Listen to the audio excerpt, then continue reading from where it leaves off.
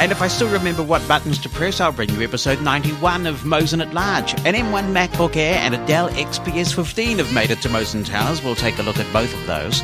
Mainstream companies that can't cope with giving blind people tech support. More Mantis thoughts, a review of the Revo, and more. Mosen at Large Podcast.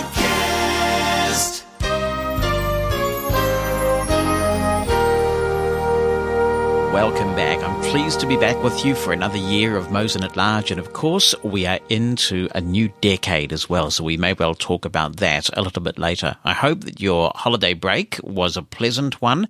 And if you're in this part of the world where we take time to recharge and reflect and get ready for another busy year, I hope that you had a good chance to do all of those things. Here in New Zealand, we have been successful, I'm pleased to say, in keeping COVID out of the community all summer long. We've had 0 cases out in the community as everybody's been camping and getting together, and that is a real achievement.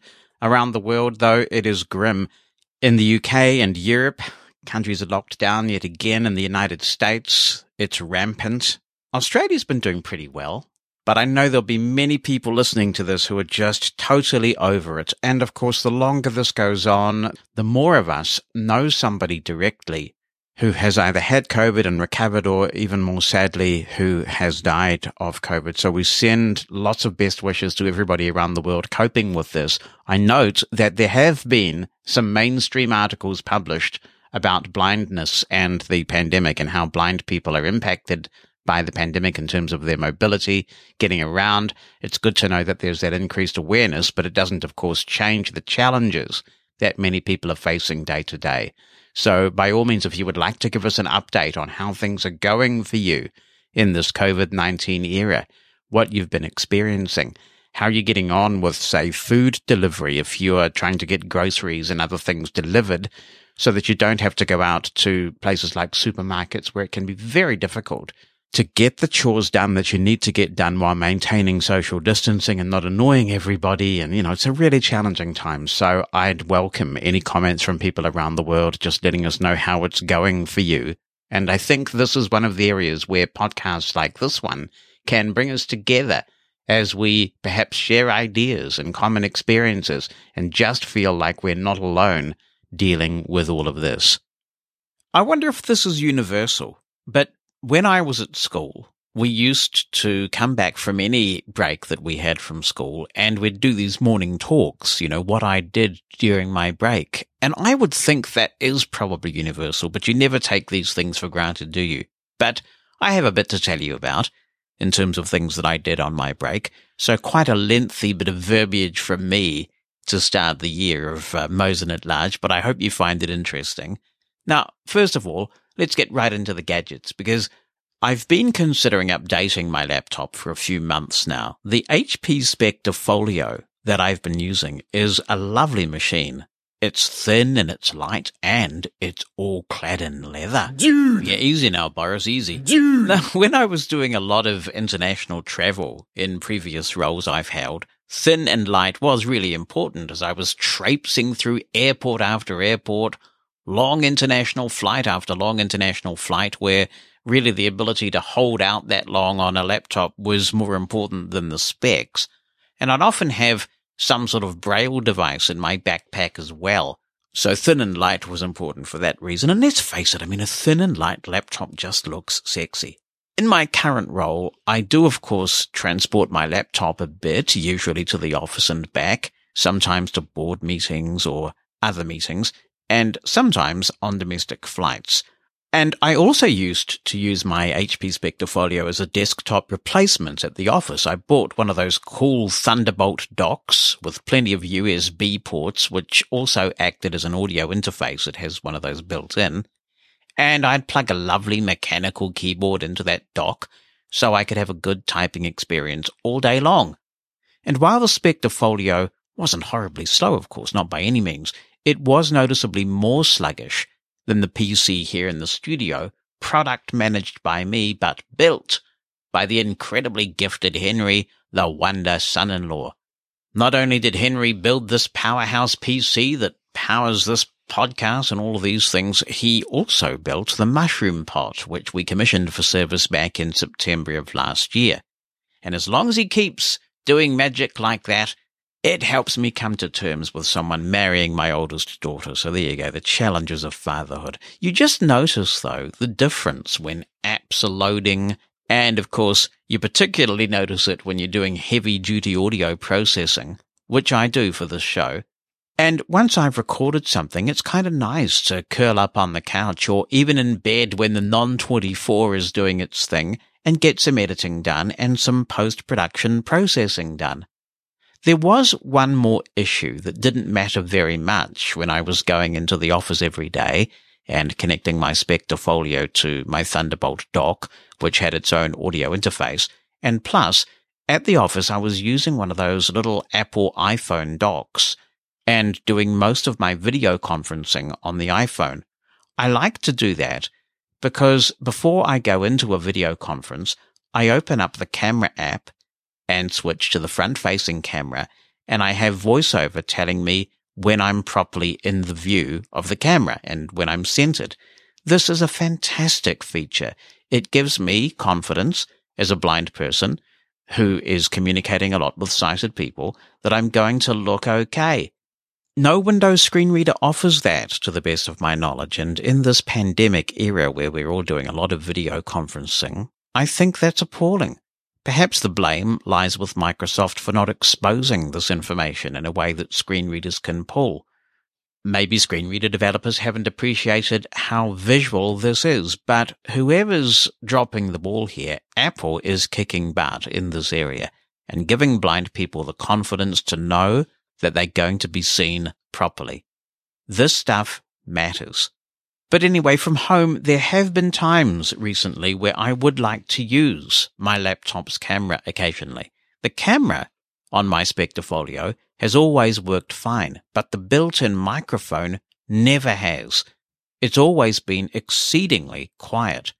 Some of the apps with really good automatic gain control can boost it to the considerable number of decibels required, but not all could. I mean, it's so bad. If you take just an ordinary sound recorder like the one built into Windows or anything at all, and you make a recording, it is barely audible. When you normalize it, it's fine. You know, it sounds really quite good, actually, but the level is abysmally low. Now, I'm very familiar with audio on Windows, so I checked all the usual things, looking for alternative drivers and all that good stuff. I didn't want to purchase a USB headset, which would, of course, solve the problem, because then that acts as a Windows audio device separate from what's built in. But I have these direct audio input cable technologies for my hearing aids, and they plug directly into the 3.5mm headphone jack. So a USB headset on my head is superfluous from the headset point of view, and it can actually be quite uncomfortable to wear a headset on top of certain hearing aids. So over the summer, I had the opportunity to research this issue some more. You know, there was a period where there was no cricket on the radio and everything was quiet. So I did a bit of Googling and I found that other people had this issue too, including actually a friend of mine who purchased this laptop a little after I did. So one brave afternoon, with nothing better to do, I took the courageous step of calling HP technical support. It is possible that I have an unduly sort of jaundiced view of technical support lines because I hardly ever have to phone them. I'm pretty good at doing my own troubleshooting and my research, and if I strike a problem that I can't find a fix for, it's usually a really tricky, unusual problem that I'm calling about. I've worked for tech companies, of course, so I do know how helpful it is to give the person that I'm speaking with a really clear description of what my problem is and the steps that I've taken to try and fix the problem. I usually precede my description with a comment to the effect that I'm an experienced computer user and I know my way around Windows. What often happens, of course, is regardless of what you say, many of these companies have their reps working from a script. And I get why that's necessary, but I think it's also reasonable to expect that these tech support reps should be trained with listening skills. If I've specifically said that I've attempted a troubleshooting step that's on their little script, it would be nice if they would take my word for that and move along. But anyway, often it's the path of least resistance to just play their game and hope that at some point you might get to a point where it either gets escalated or they look up some internal database and give you some information that you don't already have that's not out there on the public internet. But there's one thing that really throws their little script off, especially if they don't combine that script with any listening skills. Often with these general tech support lines, when you tell them that you're blind, they simply don't have a clue what to do with you. And for that reason, I often don't tell them that I'm blind unless it becomes absolutely necessary, because it just throws a spanner in the works. And those who do understand what blind actually means will then often blame your blindness technology on whatever the problem is, when it clearly has nothing to do with it. Often, though, they think that they must have misheard you, and they ask you to repeat what you said. When the scary reality hits that they heard you correctly, and they realize they have an issue that isn't scripted for, often you get an apology. You say, I'm a blind person. And they say, oh, I'm so sorry. They apologize for the fact that you're blind. And when they're over that, they often make sure that you really are really blind. Can you see anything at all? They ask. And when I reply that no, I'm as blind as a bat, mate, they often move on to asking, well, is there someone there who can help you? I bet many people listening can relate to this. And I try to explain patiently that first, no, there isn't. And second, even if there was, chances are very high that I'd be a lot more competent with the situation than whoever else is here. And third, I'm using a screen reader, so really we don't need the help as long as we avoid visual descriptions. Often, they don't even seem to know what a screen reader is. But I point out, nicely, that presumably they do have the means to establish a remote session, and this might be the quickest way of resolving any issue, assuming that they have a solution that's viable. What's incredible is that even after you've completed this lengthy song and dance about blindness, they will still ask you if you can see meters or lights or any manner of things, as if the conversation you just had never happened. Now, I know it's frustrating, but of course, I should say it is really important not to be a dick in these circumstances. Many of these first-level tech support people haven't been trained well, and they're not paid well either. Being rude to them isn't the answer. We do have a legitimate grievance, I completely accept that, and large companies have both the resources and the moral and legal obligation to offer disability-aware technical support. Apple led the way here, and Microsoft and Google have since followed. Big companies like HP can certainly afford to do it too, but we mustn't take it out on these frontline people. Anyway, when we eventually got past this song and dance routine that is all too common for many blind people, the best that the rep could offer was that I had the volume on the speakers set too low, and that's why the input was so quiet. When I patiently explained yet again that this was clearly a matter of input and not output, the rep had me reinstall the latest drivers, which I explained I already had done, and then suggested that there might be some relevant settings in the BIOS, which neither the rep nor I were able to access. It's inaccessible in there. I indicated I would have someone take a look at the BIOS next time that they were here, and then the rep said that someone from HP would call me back the following week to find out how I got on. It seemed likely to me that no solution was forthcoming, and I haven't had a lot of luck with companies calling me back, to be honest, with the exception of Apple, which is like clockwork. If Apple say they will call you back at a particular time, in my experience, Apple always calls you back when they say they will. But to my surprise, I did get a call back at the appointed day anyway from a supervisor at HP who, while not expressly admitting it, implied strongly that actually this issue was a hardware fault that they know about. And it's a shame that the first-level rep didn't have that on their database, so we could have avoided all this rigmarole. And so the supervisor said that they would happily take the laptop back, even though the warranty has now expired, and they would repair or replace it at no charge to me. By that stage, I'd bought a new machine, and I was actually preparing the HP Spectre Folio for sale to help me subsidize the purchase of the new laptop. But I have now sent it to them, and I'll be interested to see if it comes back with the built-in microphone operating at a remotely usable level. Phew! So, what have I ended up with? I was looking seriously at an HP Elite Dragonfly, which looks like an amazing, sleek performer. But as you can appreciate, I'm a little bit off HP at the moment. But also, while the Elite Dragonfly is very thin and light, more so even than the MacBook Air, which is really saying something because that's a very cute machine, my needs have changed a little bit. What I'm really after is outstanding performance from a laptop, but also I wanted a laptop where the speakers sounded great.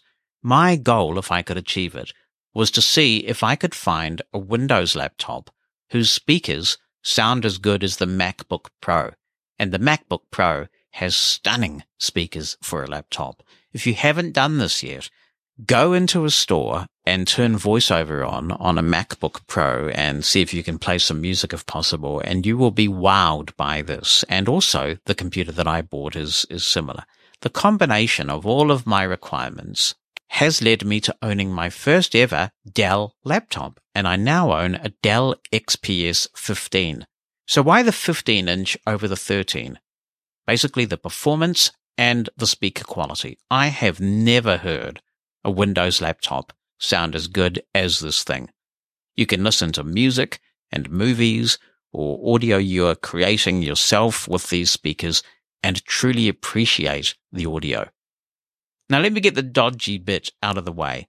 The one thing I strongly dislike about the Dell XPS 15 is where they've put the home and end keys. In the past, I've gone out of my way to only buy laptops with dedicated home, end, page up, and page down keys. The HP Spectres, for example, have this, although not all HP models do. The Dragonfly, for example, doesn't. If I absolutely must, I can tolerate having the home, end, page up, and page down associated with the FN and the arrow keys. But a few laptops, including I think some of the new Microsoft Surface and Surface Book models, have function with F11 and function with F12 as the home and end keys, leaving the more common function with left and right arrow keys unassigned. Now, Googling on this to see if I could find a fix for this, it seems that this is a new thing with the 2020 version of the Dell XPS 15, which is of course what I have. And many keyboard warriors hate it as much as I do. Why anyone thinks that putting home and end way up there is a good idea is completely beyond me. You might think it's possible to reassign these keys using tools like Sharp Keys or Windows Power Toys, but it's not, because the FN key isn't seen by any of these utilities. And if you can't use the FN key, then you really sort of have to wonder, what are you going to do? Where are you going to assign these keys? Now, some people are so uptight about this, the assignment of the home and end keys, that they have actually returned their device as a result. The store that I bought this XPS 15 from, which is the same store that was so good about replacing the Sony TV with the Samsung TV last year, so that was an incentive for me to buy more from them. They assured me that if I had a problem, I had a 14-day right of return policy, no questions asked. And I did seriously think about returning it because of where the home and end keys are, but I ended up keeping it because of all of the benefits which easily outweighed this negative. I'm hoping, though, that enough pressure will be exerted on Dell to give us a BIOS option that will assign function with left and right arrow to home and end, because they're not being used for anything at the moment anyway. There's a workaround of sorts in that now that I have an APH Mantis, the Braille display with a QWERTY keyboard that I reviewed last year on Mosen at Large, I'm using it a lot with whatever device that I'm using, and it uses the more common convention of mapping home and end to function with left and right arrow. Other than that, I love the keyboard on the Dell XPS 15. When I first put my fingers on it in the store, I was a little concerned that it was a bit flat, a bit like the thankfully defunct MacBook Butterfly keyboard. But the action on it is great. I can type with rapidity and accuracy on it. Performance is excellent. You can authenticate on the XPS 15 either with your fingerprint or with face identification. I always configure my Windows machines to play the Windows startup sound. I think that's an important accessibility hack. Just in case your screen reader doesn't load for some reason, at least you know that the operating system has. So when I put my finger on the highly accurate fingerprint reader, the moment that I hear the start of the Windows startup sound, it goes to the desktop really quickly and JAWS just starts to speak. It may not be quite as speedy as my desktop PC in the studio, but boy, it copes very well, very respectably with some pretty intensive tools like iZotope RX8 Advanced. You can get the XPS 15 in several configurations. Mine has an Intel 10th generation i7 processor with 8 cores. It clocks in at 1.3 gigahertz and it has up to 5.1 gigahertz with turbo boost. There's 16 gigs of RAM and 512 gigs of hard drive space. Lower specs are also available, including an i5 processor and 256 gigs of storage. And you can crank it way up if you want to. Dell laptops are highly configurable, so if you want, you can take it all the way up to 1 terabyte of storage and an impressive 64 gigabytes of RAM. You can get a version that offers touch and one that does not. I chose not to get the touch version. In terms of ports, it has 3 USB-C ports, 2 offer Thunderbolt and 1 does not. You can charge the laptop with any of the 3 ports. Dell includes a USB-A to USB-C adapter in the box, and my previous laptop didn't have a USB-A port either, so I've gotten used to this over the last little while. A nice touch is that it has an SD card slot, and that can be handy for getting audio off my Zoom F6 without having to navigate the menus of the F6 and connect it via USB. And if you own a Mantis or similar device, you can also use it to copy material to and from your Braille device.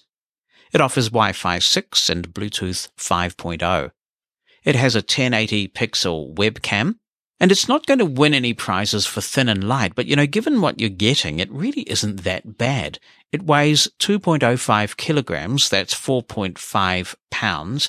In terms of size, you've got 13.57 by 9.06 by 0.71 inches. That's 344.72 by 230.14 by 18 millimeters. Now, in terms of the screen, I can't comment a lot on that from personal experience, funnily enough, but my kids tell me that the screen is phenomenal, and a number of tech publications have described the XPS 15 as best in class. Tech Radar says that the 2020 version of the XPS 15 has surpassed its smaller sibling, the XPS 13, as the best laptop to get. Battery life, well, it varies a lot, depending on what you're doing with the laptop. If I'm just cruising the web or doing some word processing, I've seen well over 10 hours with it. When doing really intensive audio post-production, of course it goes way down. When you're really cranking up the intensive work, there is a fan and it spins up to keep the processor cool so you get good performance, but it can be quite noisy. The audio system for output I've already talked about. What's it like for input? Well, let me just quickly switch to the built-in mic of the XPS 15 and do a bit of recording, and you can hear what it sounds like. Here we are on the XPS 15's built-in mic, and I'm not making any particular effort here. I've just got Reaper loaded with the same project that I've been recording this in, and I'm talking with the Dell XPS 15 on the desk in front of me, at about the distance that I would be just through regular use. So I think this is quite acceptable for a built-in microphone and certainly up there with some of the higher-end laptops in terms of the quality that it's producing. Some of Dell's built-in software isn't worth keeping, and some has some accessibility challenges. The support utility that tweaks performance and keeps drivers up to date is usable. What's also fascinating about Dell is that they offer an app called Mobile Connect. After an extensive configuration process where the iPhone pops up notifications I've never seen before, you can get notifications from your iPhone on your Dell laptop, making it feel very Mac-like. You can also send and receive text messages via Dell Mobile Connect. The way this works is that the text messages that you type are sent back to the phone via Bluetooth, and then they're sent through the iPhone itself. It really is quite cool. Sadly, accessibility needs a lot of work. I was able to get by with it though and make it work, although I found that it made Siri on my iPhone unreliable. When I pushed the side button to invoke Siri, often I wouldn't hear the tone and it seemed to be acting up. I would be interested to know how other blind users are getting on with Mobile Connect, because it's got a lot of potential, and I was running a beta of iOS at the time, so that could have had an impact on the Siri experience that I was having. I should say also that you can make calls via your laptop, but I found that a little bit laggy. I found that there was a bit of latency there, so I'd be interested in hearing whether others experience that as well. But Dell Mobile Connect has the potential to be a productivity game changer, and it's calling out for somebody to script it with JAWS, and I would be quite happy to pay for scripts if they were produced. But that said, it would be good to see Dell pay some attention to the accessibility of the app. The computer also comes with a sound utility for output, which includes an equalizer, among other things, and it does make a difference. It is completely inaccessible, and I needed Ira's help to get the equalizer presets and things configured the way I liked them. One thing I have also sacrificed by going with this model is my built-in LTE or 4G, which I've had on Windows laptops for well over 4 years now. This just reflects the way that I'm working at the moment, and the fact that battery life on iPhone has also improved substantially over the years. So if I need to use my laptop when I'm out and about and I don't have ready access to a Wi-Fi connection, it's likely to be for quite a short period, and I can use my Wi-Fi hotspot in those circumstances. Now, one of the greatest modern curses of Windows laptops is the Realtek audio drivers and their tendency to hibernate the built-in audio very quickly to save battery life. As I've mentioned before here on Mosen at Large, there is a third-party utility, Silenzio, which gets around this horrible issue by sending silence to the sound card to keep it active. And now JAWS, of course, includes a feature that does the same thing. On some laptops, it's also possible to get around this by changing the performance plan. This hasn't done the trick for me with this laptop. And you can also potentially, on some, replace the Realtek drivers with the generic Microsoft drivers. I've yet to try this. It didn't work on my HP, but it may work on this. But it's an issue that I believe is long overdue for Microsoft's intervention.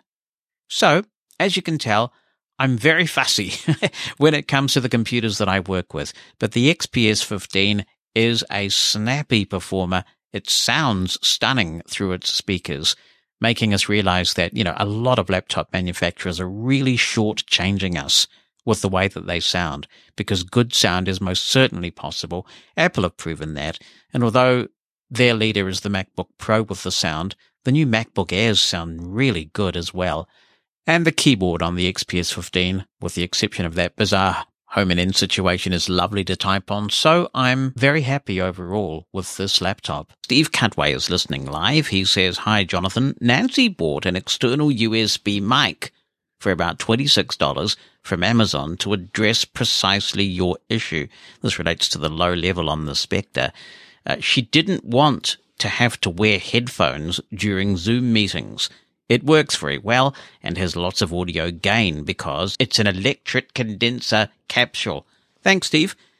When I want to do this sort of conferencing, I am usually on the couch or something like that, so I don't want to hold a microphone.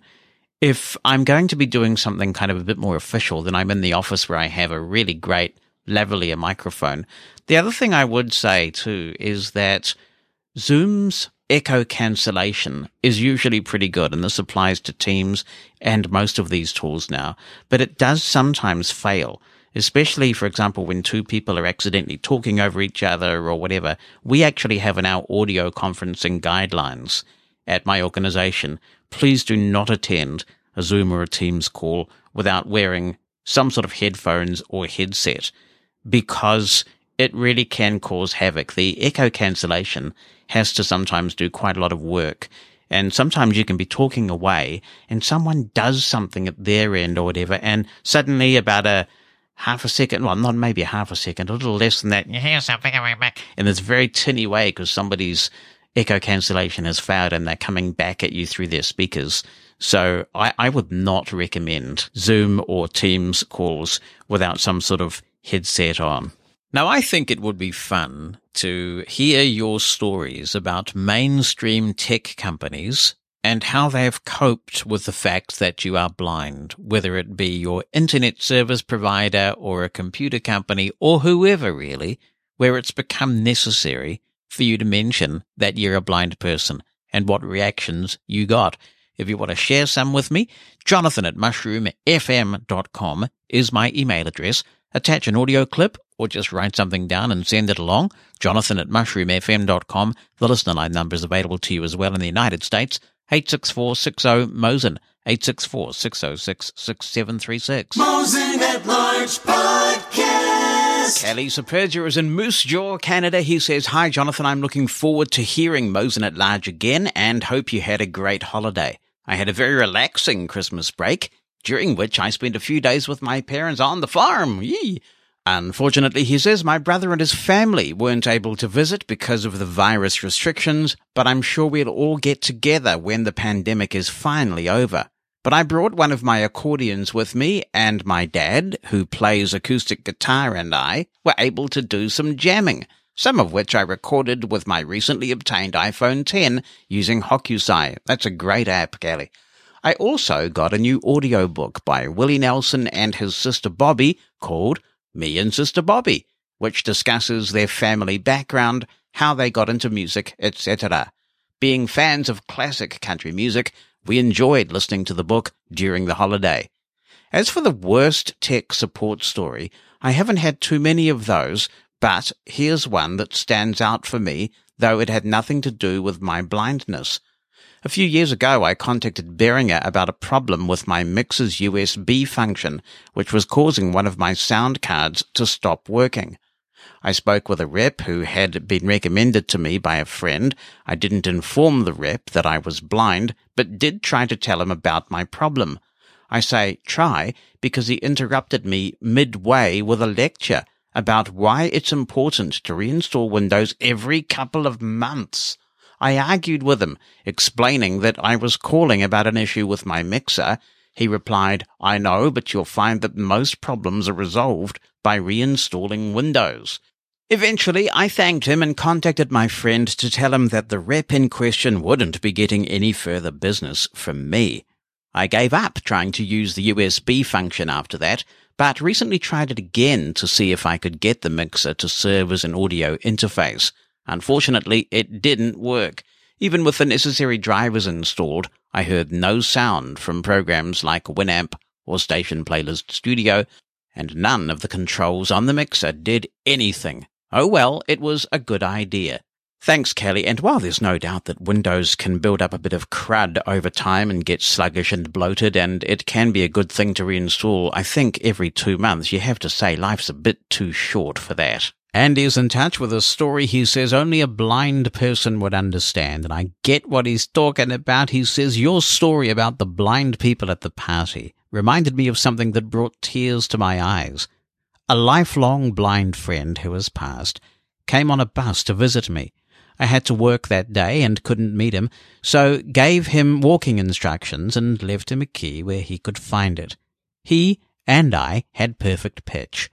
There was a 10-block straight stretch where it was easy to lose track of how many streets you'd passed.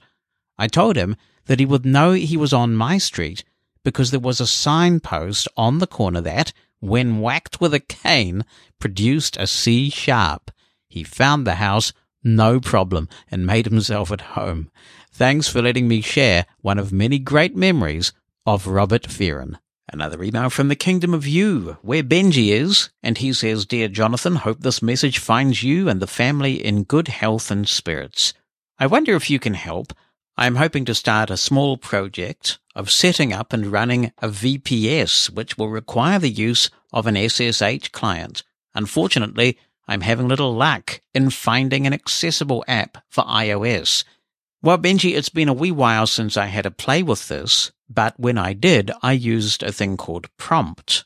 They eventually came out with another version called Prompt 2, and I see it still is in the App Store. It isn't free, but when I used it, it worked exceptionally well, so you may like to give it a shot, and of course, if it doesn't work out for you, I guess you can spring for a refund through Apple's very convoluted refund process when you find that an app isn't accessible. But it was great before.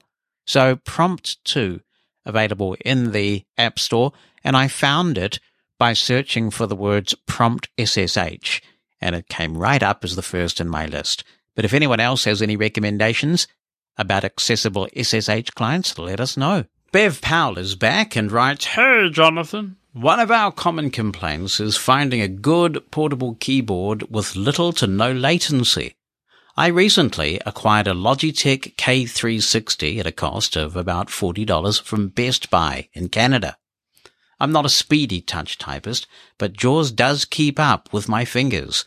It is not a Bluetooth keyboard, but connects wirelessly via a tiny USB receiver. Unfortunately, it does occupy one of my USB ports. Maybe Heidi would know how the keyboard and the receiver connect. The unit is powered by a single AA battery. I've not yet checked out the maximum distance at which it operates. There is an on-off switch and little fold-up legs for those who prefer a slanted keyboard. Replacement USB receivers are available through Best Buy. The key layout is similar to a normal keyboard with extra large right, enter, and shift keys. My unit also contains a separate number pad. In addition, there are 6 keys above the regular keys which can control music playback on the computer. Thanks, Bev. It reminds me of an old Logitech keyboard that I had way back in the ACB radio days. In those days, computers were a lot noisier. So my then father-in-law built a studio for me, and it had a control room where a couple of computers were, and then the actual studio where I had my mixer and one of these Logitech wireless keyboards that was battery operated and had a USB receiver that plugged into one of the ports. So the nice thing was, in the studio, there were no noisy, whirry computers, and I was able to operate a pretty nice AKG condenser mic in there because the studio had been treated with special acoustic foam, and there was nothing noisy in there. Marvelous. So it's interesting to know that Logitech is still doing that sort of product in the Bluetooth era. What's on your mind? Send an email with a recording of your voice or just write it down. Jonathan@mushroomfm.com. That's JONATHAN@mushroomfm.com. Or phone our listener line. The number in the United States is 864-60-MOSEN. That's 864-60-66736.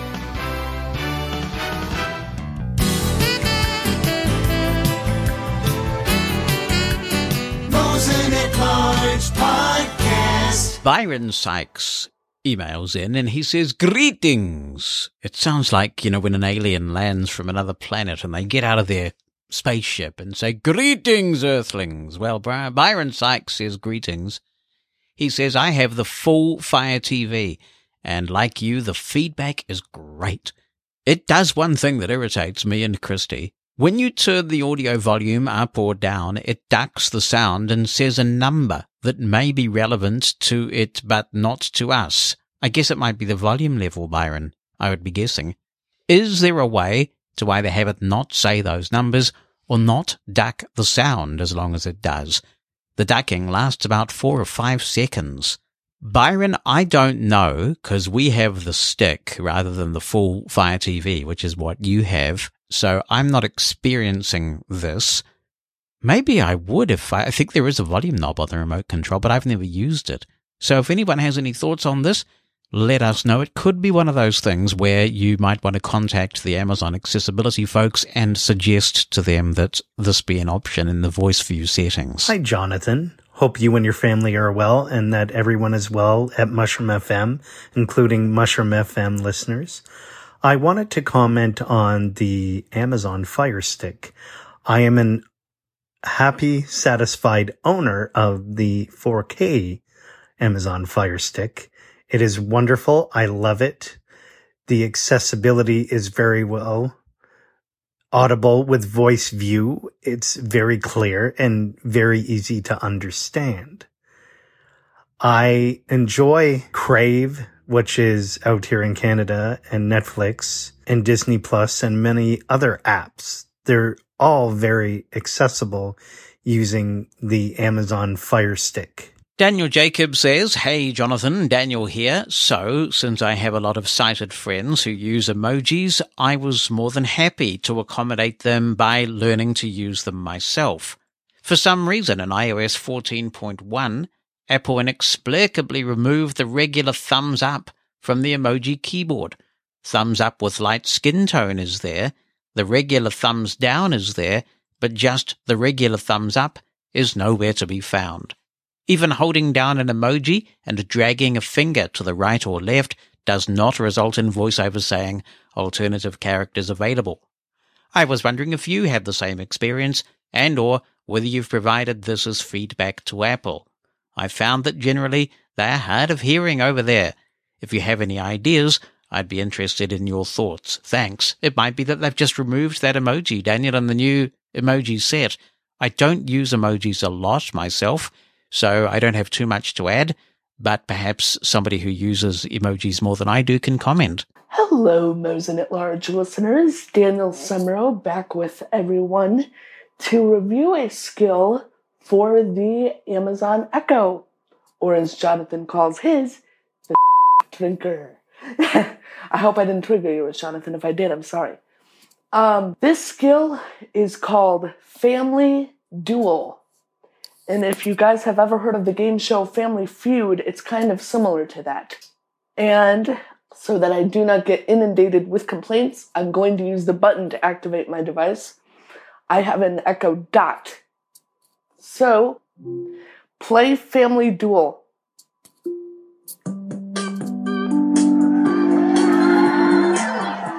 Welcome to Family Duel. Two families walk in, but only one walks out. Would you like to play single player or multiplayer? Single player. Here's how it works. We ask 100 people a series of survey questions. In this game, we'll ask you 5 of those questions. For each question, try to guess the most popular answer. You only get one chance to answer each question. Are you ready to play? Yes.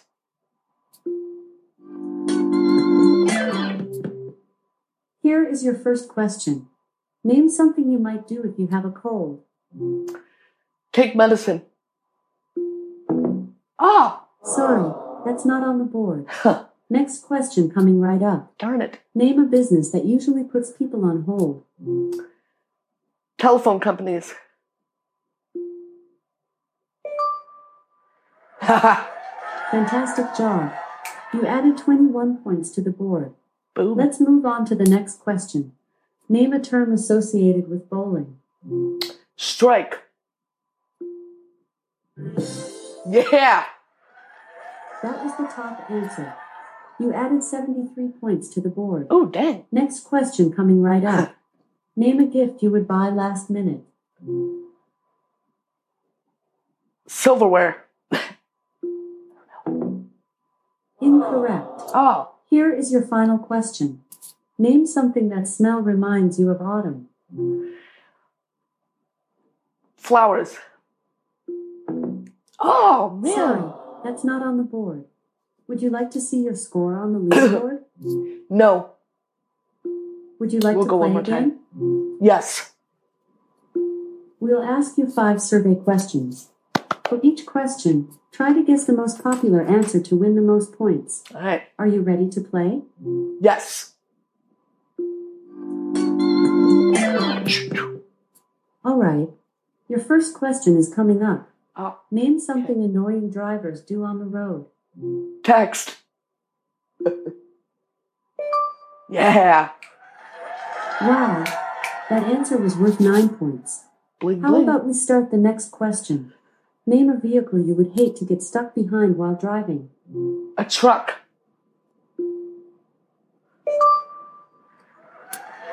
Awesome job. You must read a lot of books. The answer was worth 27 points. Let's move on to the next question. Name an occupation that requires you to deal with dead people. A nurse. Incorrect. How about we start the next question? Name a profession that can make you famous. TV host. Oh, Incorrect. Here is your final question. Name a U.S. president that has a lot of stuff named after them. Barack Obama. I don't know. Sorry, that's not on the board. Oh, man. Would you like to see your score on the leaderboard? No. Would you like to play again? No. Thanks for playing Family Duel.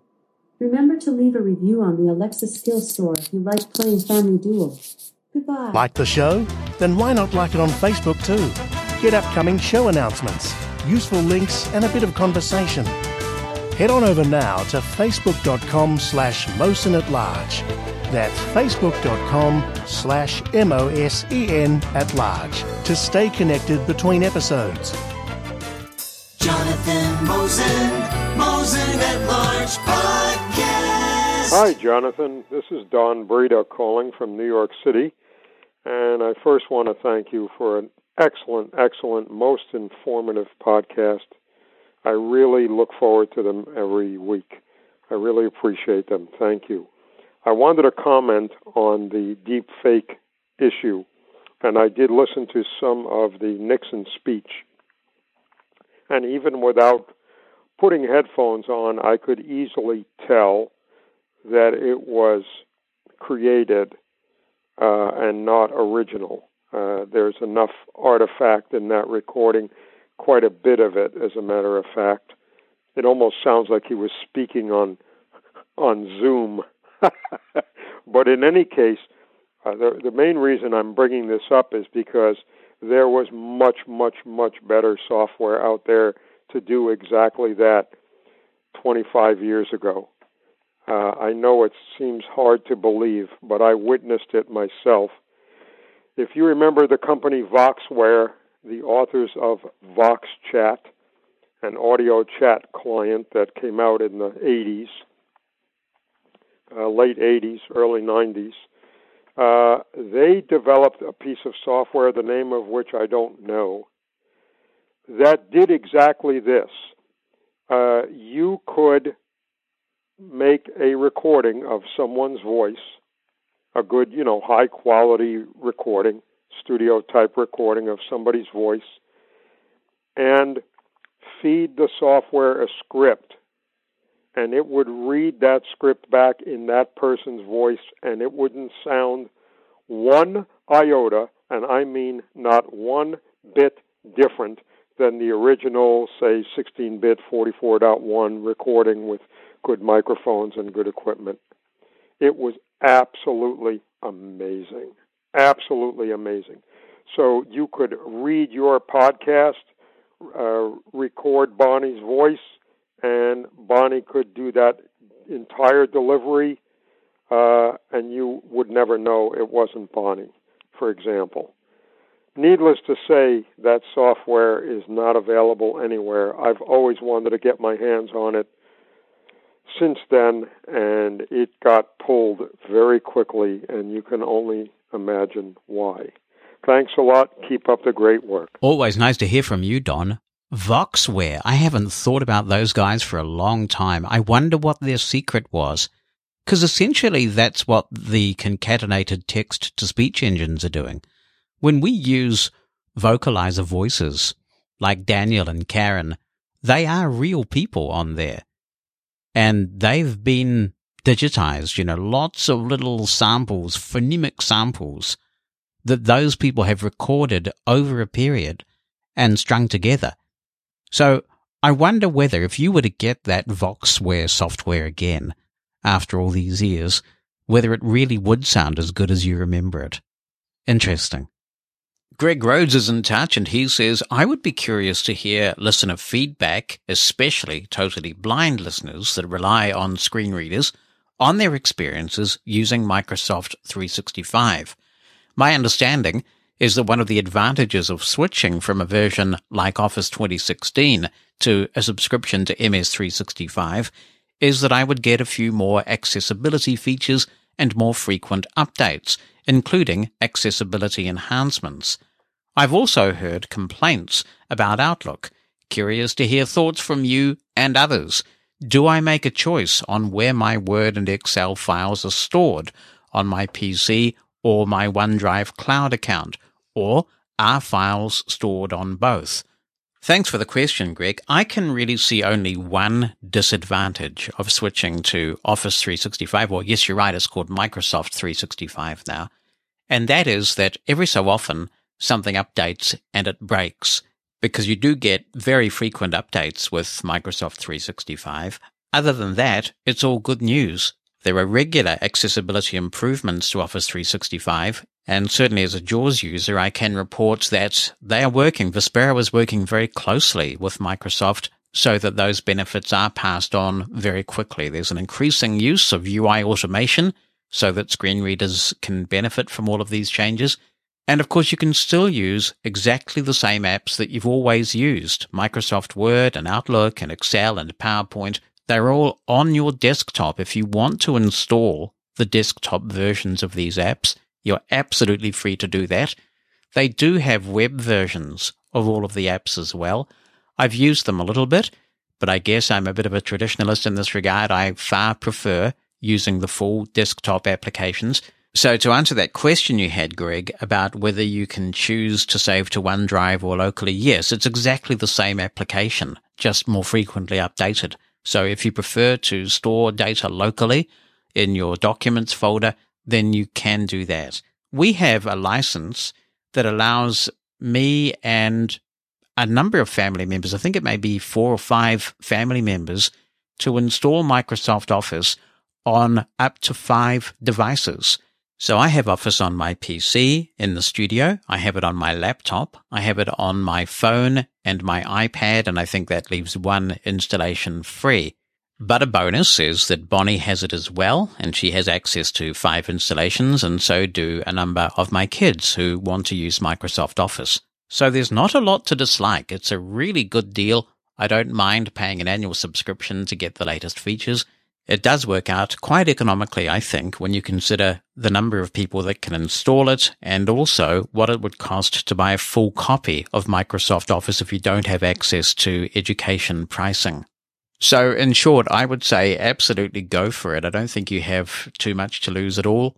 Like many Microsoft products, they have various rings that you can go on that determine how quickly you get updates and how stable those updates are. But Microsoft Office, or Microsoft 365 as it's now called, is a heck of a good deal.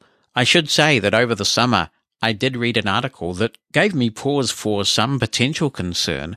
And in that article, they said that they're working on a big revamp of Microsoft Outlook. Now, I don't have any issue with the current Microsoft Outlook. It's been pretty consistent over the years. I do think it's quite a bloated application. And why in 2021 they don't have a unified inbox yet beats me. But perhaps we're going to get all that because Microsoft is apparently working on a brand new version of Outlook that is universal across a range of platforms. So it's web-based, but you kind of have a wrapper that you use Outlook in. So it sounds to me like it could be quite similar to the experience that many of us now have with Microsoft Teams. I'm not overly thrilled about that. And I think from an accessibility perspective, we'll just have to watch this to make sure that it's not only accessible, but it's also efficient. If there's one comment that I have about Microsoft's accessibility efforts in general, is that they tend to be a bit overly verbose and, dare I say, patronizing. And so as we see some of the screen readers introducing support for UI automation, screen readers are becoming increasingly verbose and giving a lot of superfluous information that those of us who care about efficiency really are slowed down by. So I find myself going in to new JAWS releases and actually disabling some of Microsoft's UI automation features because they're just giving me far too much information in far too verbose a manner. And I do wonder how many blind people are involved in these decisions because, gosh, some of it is just really inefficient. So I worry that some of the customization and efficiency that we have with Microsoft Outlook, particularly with JAWS, which is so customizable, could be lost with this new app. But then that's what advocacy is about, isn't it? We just have to make sure that we get on the beta track whenever that app becomes available for testing and provide a lot of detailed, helpful and constructive feedback. Hi there, this is John Gallagher from Woodlesford in Leeds. Fantastic podcast, Jonathan. Just don't know how you do it. What a service for blind people. Very interested in the LiDAR on the iPhone. Would it be possible for a blind person to use it as a mobility aid? There is a harness on Amazon that you can put the phone in, which would enable you then to not have to purchase glasses with a camera in. The Envision AI is a fantastic idea, but again, it's costly, and how much will it be moved forward, especially regarding LiDAR. I have the iPhone SE 2020 and understand it does not have this capability. So next, or this year, when the iPhone 13 comes out, I will be very interested to take a look at it with regards to using LiDAR as a mobility help. I do use a very good guide dog called Zara to get around. I do not tune pianos now because of the virus here in the UK, which is obviously better to be safe. The great problem one has as a totally blind person is to be able to know if anybody is stood in front of you, and LiDAR seems to be able to do this. So for example, if you go into the local store, the dog generally takes me to the door, even if there's people stood in the way. If she can get through, she'll go to the door, which is a bit embarrassing, but it's just like a bus stop. The dog goes to the bus stop. But you're not always sure why the dog sometimes will stop before the shop.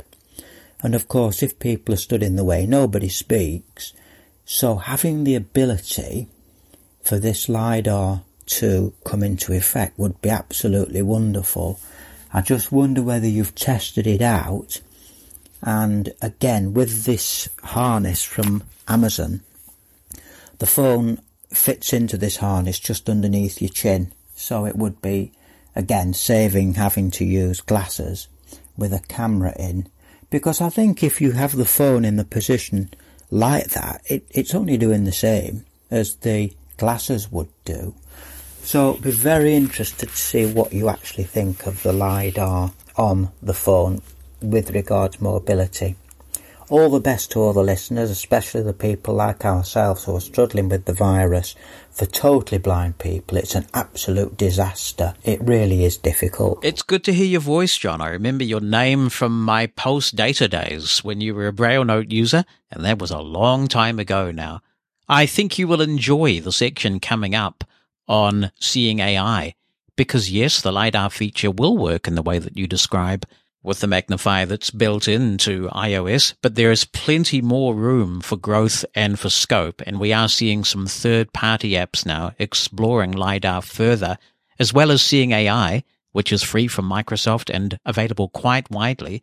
There is the Good Maps app, which you and I, John, won't be able to access right now because, to the best of my knowledge, it is only available in the US, but they are using LiDAR with a view to making indoor navigation easier. So I think you'll find a lot of activity in this space with third-party apps very soon.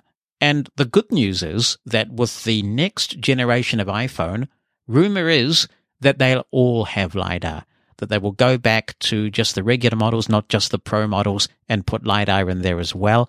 And anything that gets this technology in the hands of more blind people who may struggle even to afford the regular iPhone, let alone the Pro, that's a really positive development. So we'll look forward to seeing what Apple offers in the way of hardware towards the end of this year.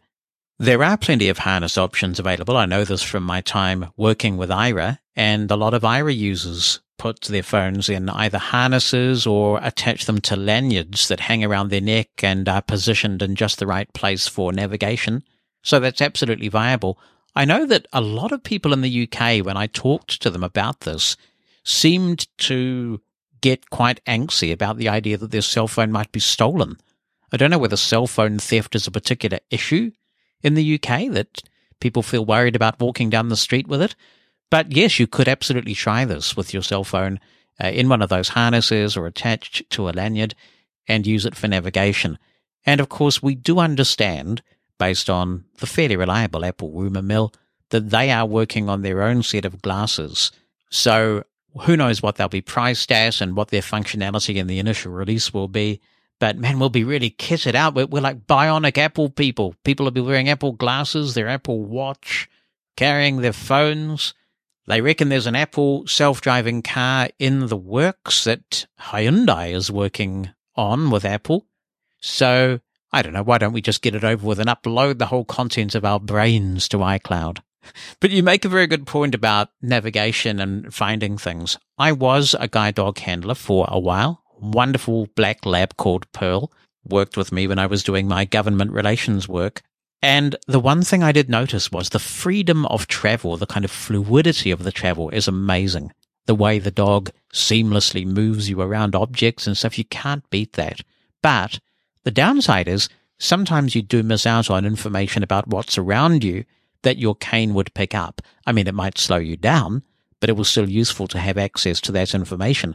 So with technologies like Seeing AI and the way that they're using LiDAR for exact placement and identification of objects, you could have the best of both worlds as a guide dog handler. Be the first to know what's coming in the next episode of Mosen at Large. Opt into the Mosen media list and receive a brief email on what's coming, so you can get your contribution in ahead of the show. You can stop receiving emails anytime. To join, send a blank email to media-subscribe@mosen.org. That's media-subscribe@mosen.org. Stay in the know with Mosen at Large. Mosen at Large Podcast.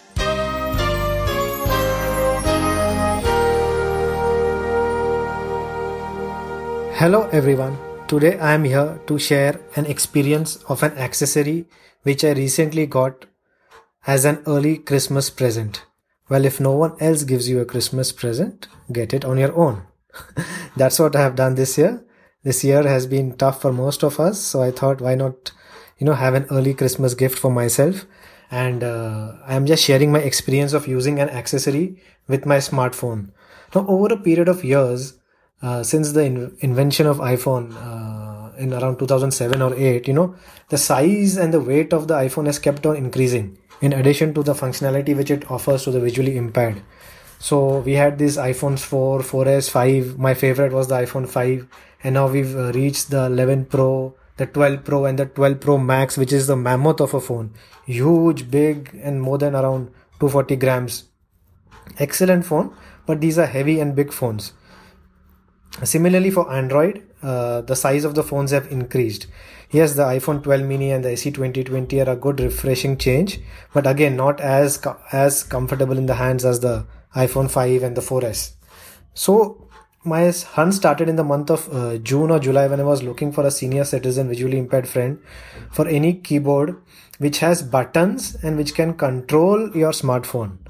So I got introduced to this keyboard, and lately I got a unit for myself. Now this is a keyboard, but this is a smart keyboard, and the best part is it connects to your iPhone voiceover. It connects to TalkBack with your Android phone. It also connects and works with Samsung Voice Assistant. So that's why I call it one device to rule it all, one device to control it all. The keyboard I am talking of is the Revo 2, which is a much better and improved version of the Revo 1. I believe this was launched in 2018, but I am not really sure of this. Now let me tell you what is there in the box, the physical description of the unit. Small experience sharing with using the Revo 2 with my iPhone. Now I am an iPhone user. I do not use Android, so I have not paired it with Android. At one time, the Revo can connect to 6 devices. 6 devices. You can connect it to your iPhone. You can connect it to 4 iPhones. You can connect it to 1 iPhone, 1 iPad. You can connect it to 1 iPhone and 3 Android devices. So totally 6 separate devices. It connects via Bluetooth. Now what is there in the box? It's a very nice, neat looking box. When you unpack it, you'll enjoy it, the process of unboxing, and what you get is the actual Revo unit. Then you get a neck strap, and you get a pouch, and you get a micro USB charging cable. And with regards to the physical description of the unit, now it does not get better than this. All of you might have experienced or ever had an opportunity to hold a debit card or a credit card. So just imagine if you are putting 10 to 12 credit cards one above the other. So Revo is just that. It is like 94 mm in width, 12 mm thick, and the total weight of the Revo unit is 55 grams. Yes, you've heard me right, 55 grams. It cannot get more portable, more lighter, more convenient. And it has 20 buttons on the face of it. So on the left side, basically we have 5 columns. On the left side, the column is L1, L2, L3, L4. On the rightmost side, you have R1, R2, R3, R4. And in the middle, you have these 1, 2, 3, 4, 5, 6, 7, 8, 9, star, 0, hash. The telephone keypad keys, and the 5 has a bulge or a dot on it for identification.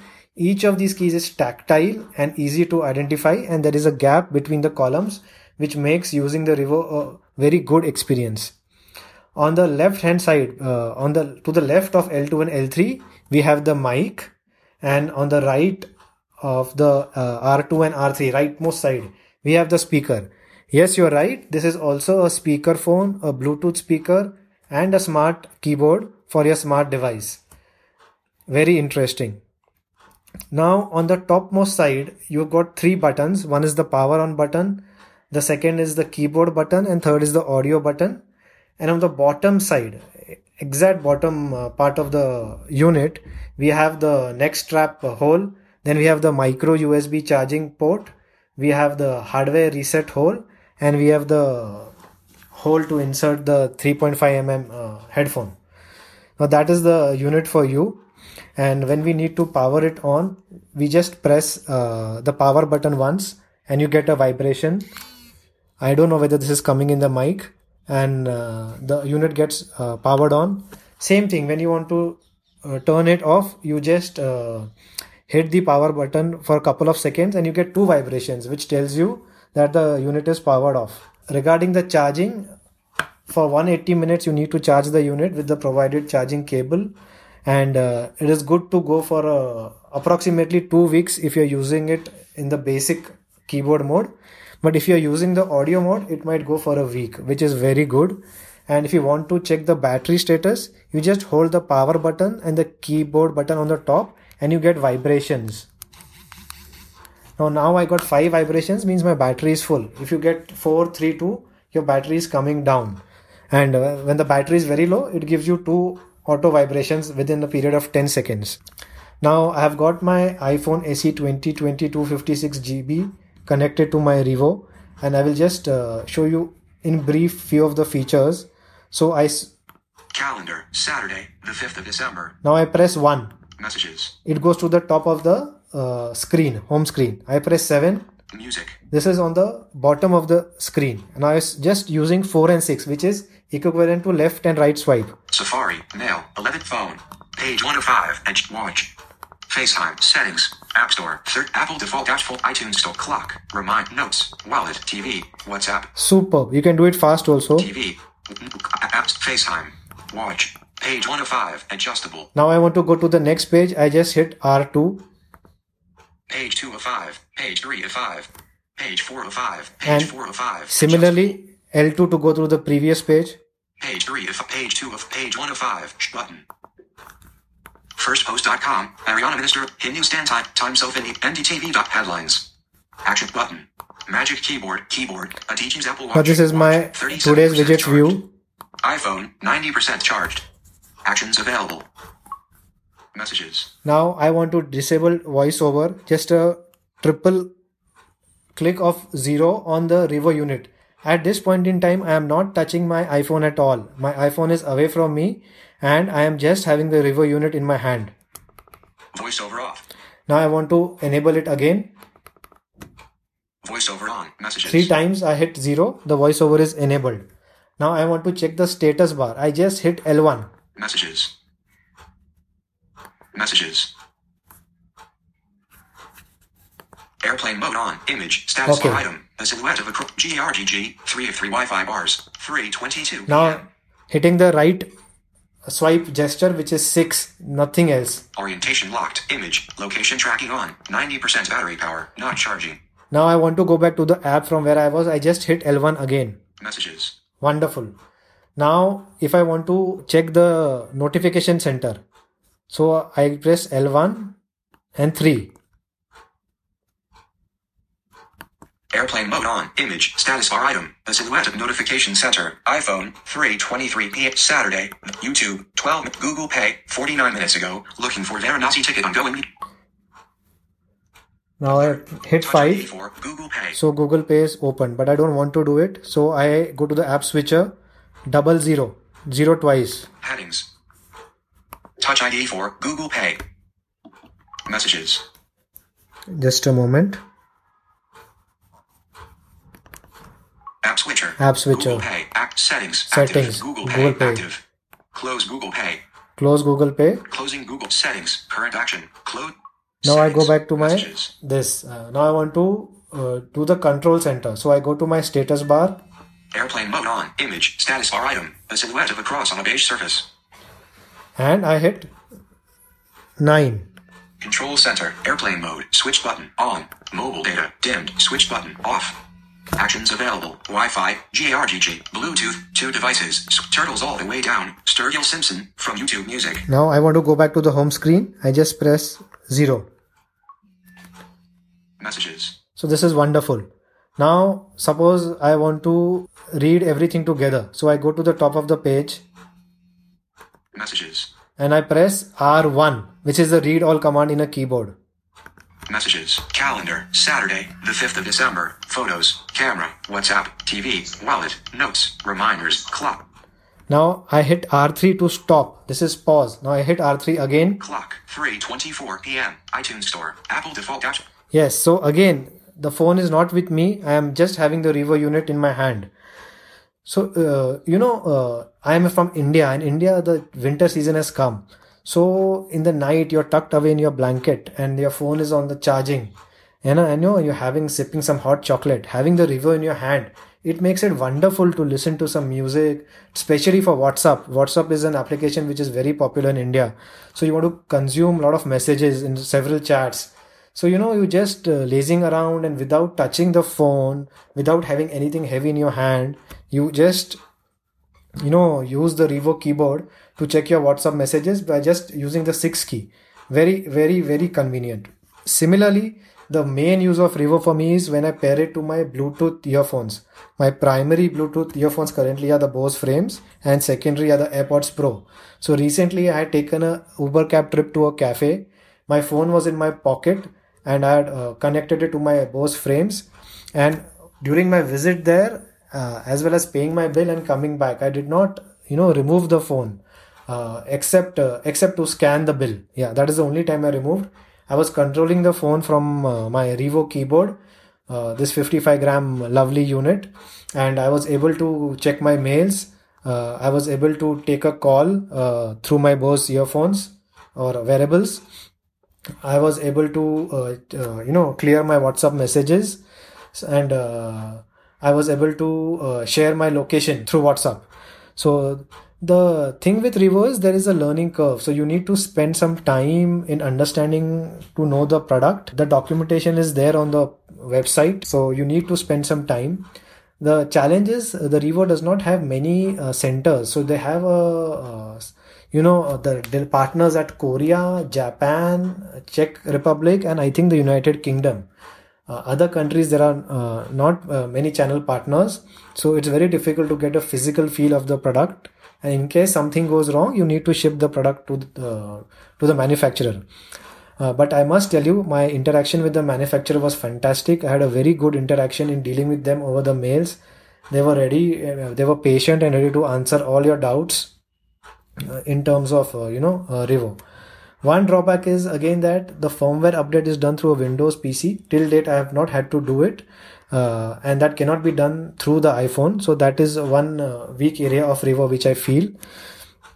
And now there are several modes in Revo. Now currently, if anybody's used the keyboard, there is quick nav on and off. So my currently quick nav was on. Now if I want to disable it, R1+1, the quick nav is disabled and reactivated. And now suppose I want to check my Kindle book, so I'll just use my Revo keyboard to launch Siri without touching the phone.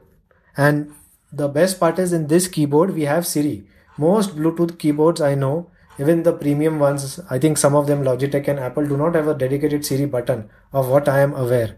So launch Kindle. Kindle forward link. If you're reading this book, it is because at some Now point I'll just you have worried or are current. Press R1 for the continuous reading. Forward link. If you're reading this book, it is because at some point you have worried or are currently worried about money. Talking about money, even if you have it, is a curious taboo. We rarely have open and honest conversations about our spending and saving habits. People may boast about great investments like the... Fantastic, such a breeze in the evenings when you're tired, you want to listen. And the same thing now, I'm just continuing this. Forward link. If you're reading this book, it is because at some point you have worried or are currently worried. Now I'm pressing the audio button on the Revo keyboard. Even if you have it, is a curious taboo. We rarely have open and honest conversations about our spending and saving habits. People may boast about great investments, like the stock that made them supersized returns, but shy away from mentioning the strain on their financial life. Now what I did was just press the audio button on the Revo keyboard, and the audio came from the keyboard. Very, very mild, very nice, very, very relaxing in terms of it won't disturb your partner also, anybody who's next to you. It is such a fantastic experience to listen to your WhatsApp messages, to music in the evening without having any earphones, just through the Revo speaker. It is a very basic quality speaker, because in a 55 gram unit you cannot expect a Bose-like sound, but it serves its purpose, and you can again immediately switch to the connected device speaker by pressing the keyboard button. Now let me show you media playback. Launch YouTube Music. YouTube Music. Collapse player button. Play button.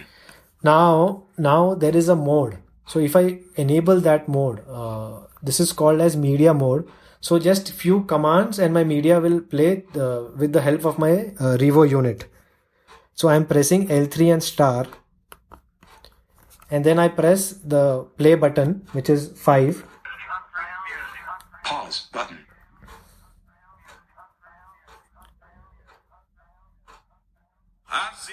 So I pressed 5 to play, 4 for the previous track, 6 for the next track, 2 for increasing the volume, 8 for decreasing the volume.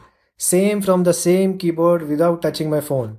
So just imagine when your phone is on the nightstand charging, how much use of the phone we can make just by this unit in our hands. And we can easily, mute the volume also. Introducing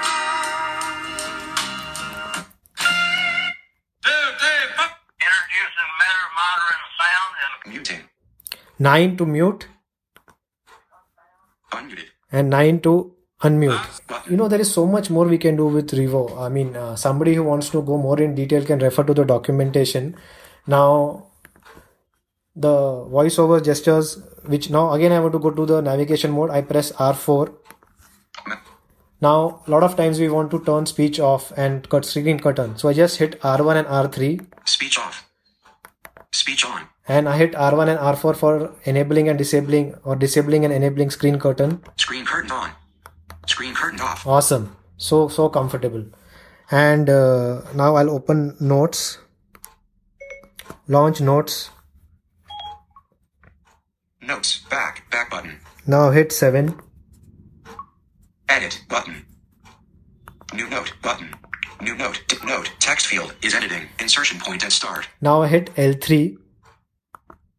Now the thing with Revo, there are two methods of writing. One is the ABC method. Anybody using the Nokia phones, the Nokia C5s and all, they love this method. ABC, where 2 is for ABC and 3 is for DEF. And then there is a traditional Revo QWERTY method of typing. Yes, QWERTY. The company claims or requests that you definitely must try the QWERTY method. It is much faster than any other typing method on such a sized keyboard. However, for me, my workflow of typing is pretty set, so I don't need Revo to type. Of course, I use it sometimes in my office, to jot down numbers and all. So that is convenient. And anybody who's interested in, using Revo as a mainly for typing can do it by learning the Revo QWERTY method. And we also have the ABC method. So let's just me check. Cap G. Cap H. Cap L. K. Space LL. Okay, now I want to delete it. So R1. Space L.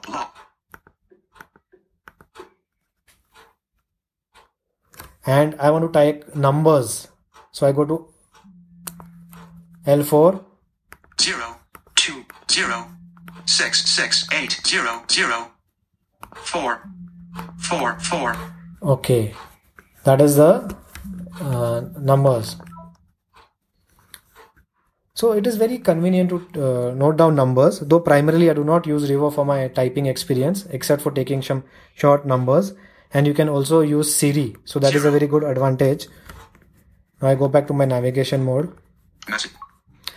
The unit is very comfortable in your hands. It seems to be of mold plastic, and it does not seem to be it is scratch resistance, but it is not waterproof. So that was what I wanted to show you, my experience with this unit.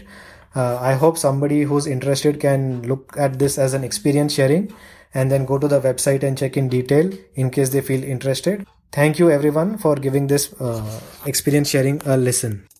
Jonathan Mosen at Large Podcast. The legend that is Paul Henriksen is in touch with the podcast Squee. And he says, "Hi, Jonathan. I was interested in the Mantis Braille with an uppercase B display when it was released, but found a few things that concerned me about choosing this display. And there's a list.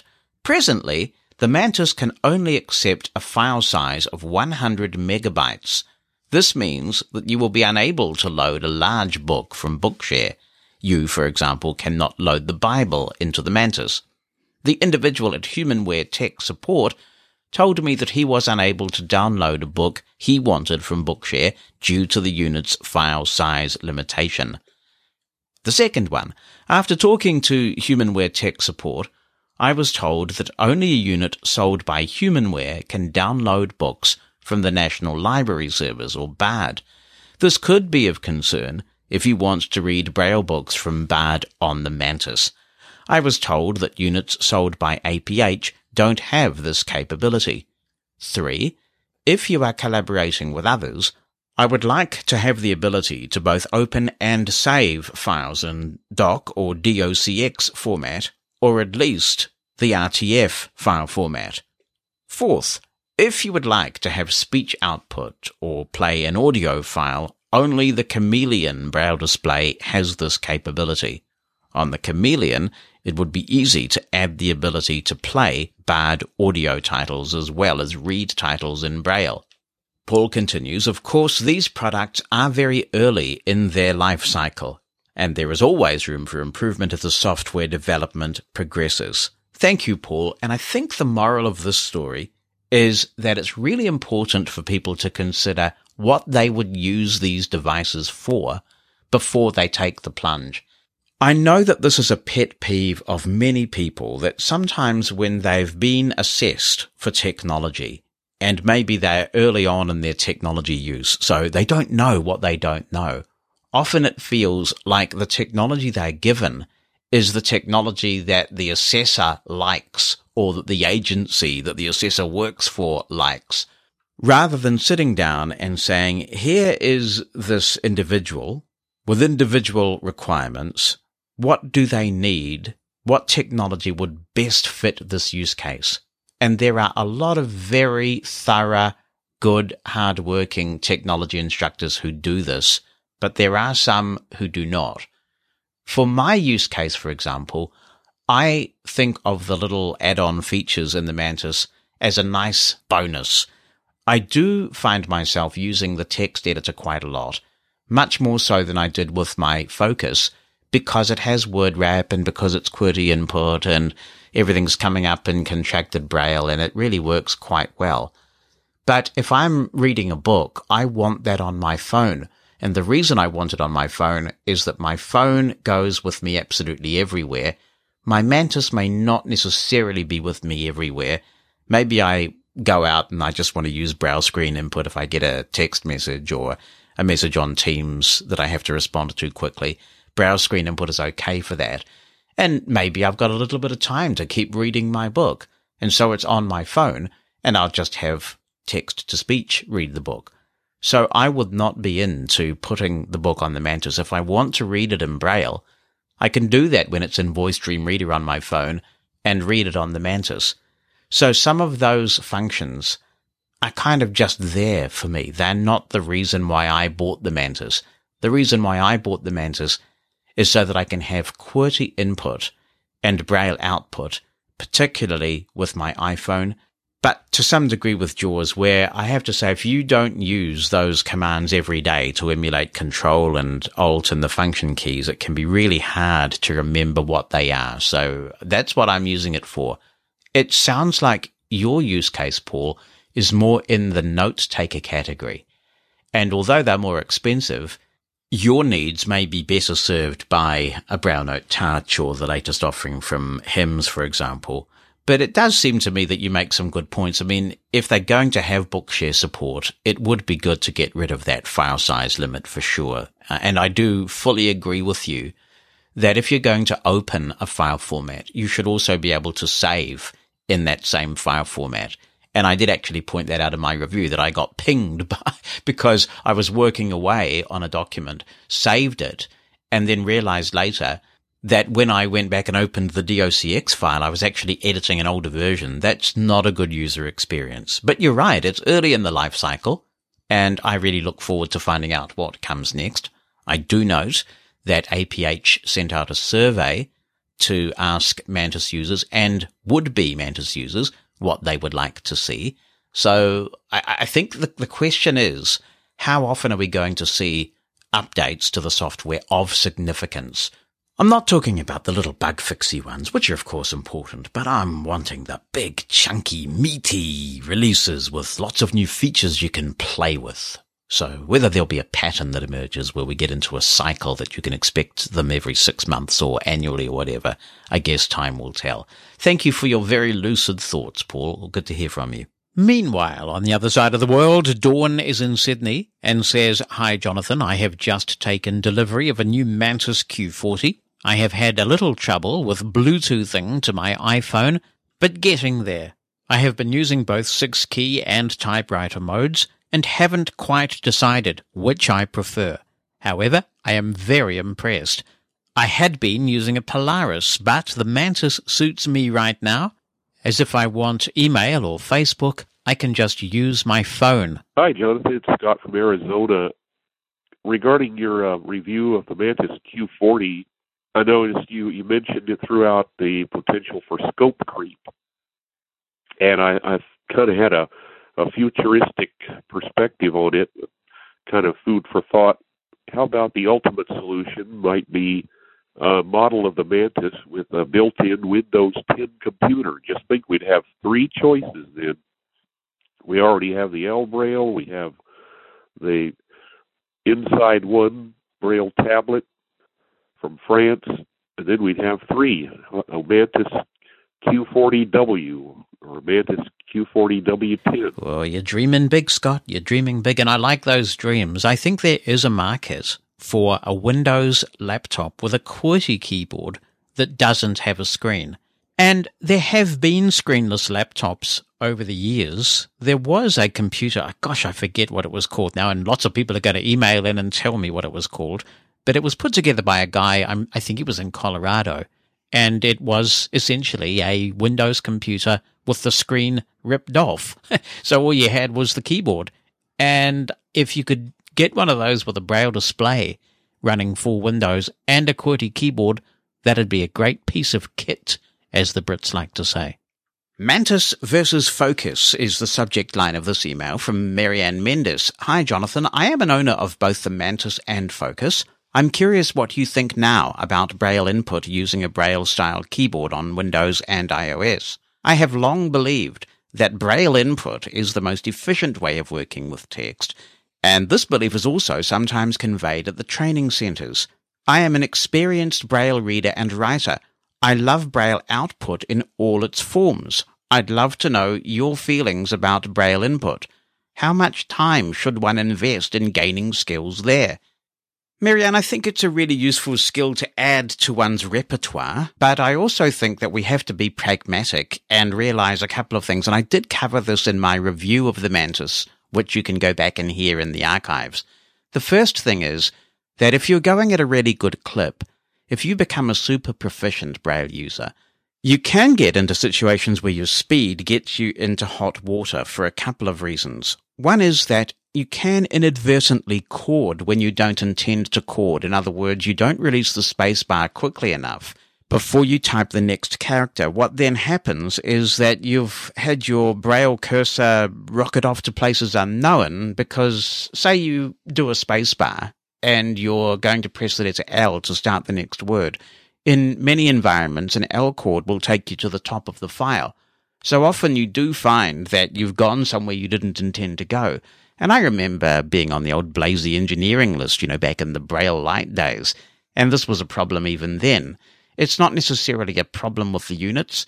It just requires a lot of coordination to do this right. So I'm not sure I necessarily agree about the efficiency argument. The other thing, too, is that some software just isn't up to the task when it comes to Braille input.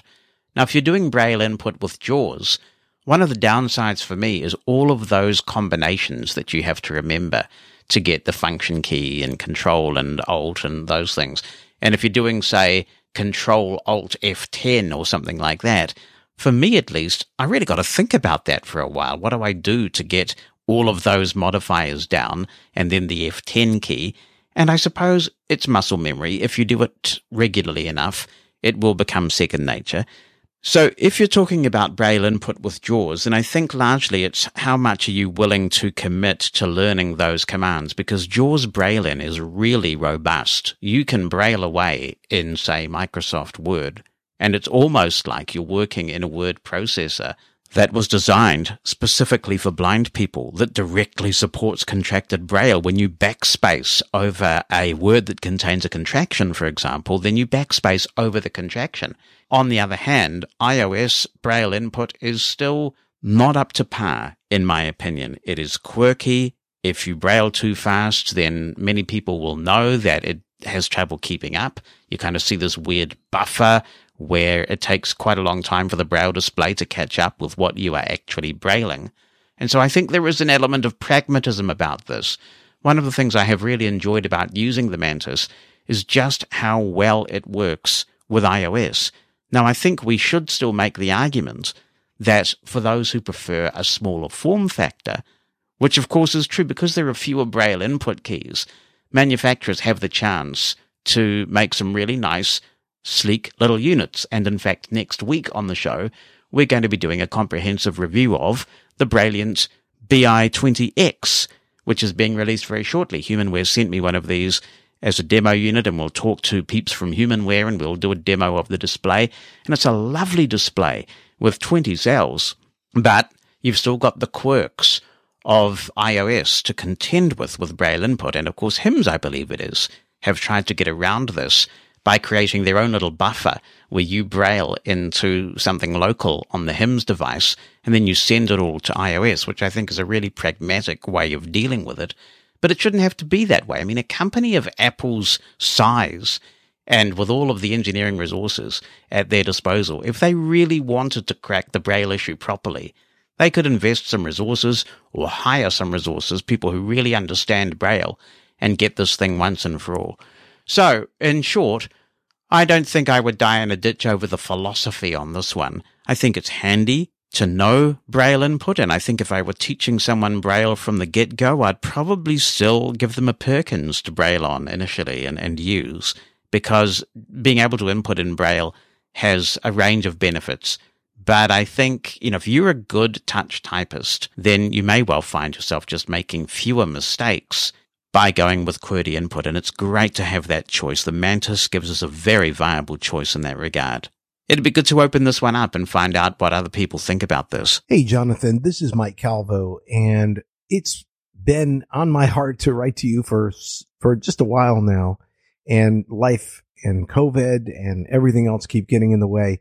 But I just wanted to start my message by telling you just personally, thank you. You and this program are truly my guilty pleasure every week. I spend more time listening to podcasts and everything that have to do with my industry. And of course, here in the States with all the political craziness going on, the news is nonstop. And you, my friend, are a welcome distraction in a good way. You're informative, you're entertaining, uplifting. The happiest of New Year's to you, to Bonnie, to the family. Congratulations on the accomplishment of your children, the accomplishments of your children. And I hope this message finds you well. Just wanted to thank you for a great program, and just wanted to wish you a wonderful, wonderful 2021. Thank you, Mike, for your very kind message, and the same to you. And of course, Mike is back. He's got a new company. It's called Pneuma Solutions with a silent P. PNEUMA Solutions. And they have this new product, which we will have a look at sometime later when the schedule permits, called Scribe for Meetings. It serves and meets a very real need. If you've been on a Zoom meeting before and someone's run a PowerPoint or brought up a Word document, you know that it's not accessible with a screen reader in that situation. So Scribe for Meetings takes care of that. You supply in advance the presentation that you're going to run, and then the blind person who wants to use that and attend the meeting launches the Zoom meeting from Scribe, and it all takes care of it from there. So we will check that out.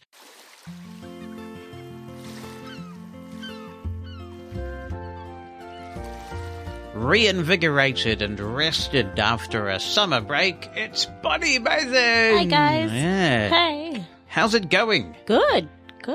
Yeah. Do you like this New Zealand tradition of everything closing down so everybody gets a nice break? It's interesting. It's good. A lot of stuff is closed. So if you're out wandering around, I know one day I couldn't find anywhere to have lunch. That was a bit discouraging. Because the idea is that you just chill at home and not do that.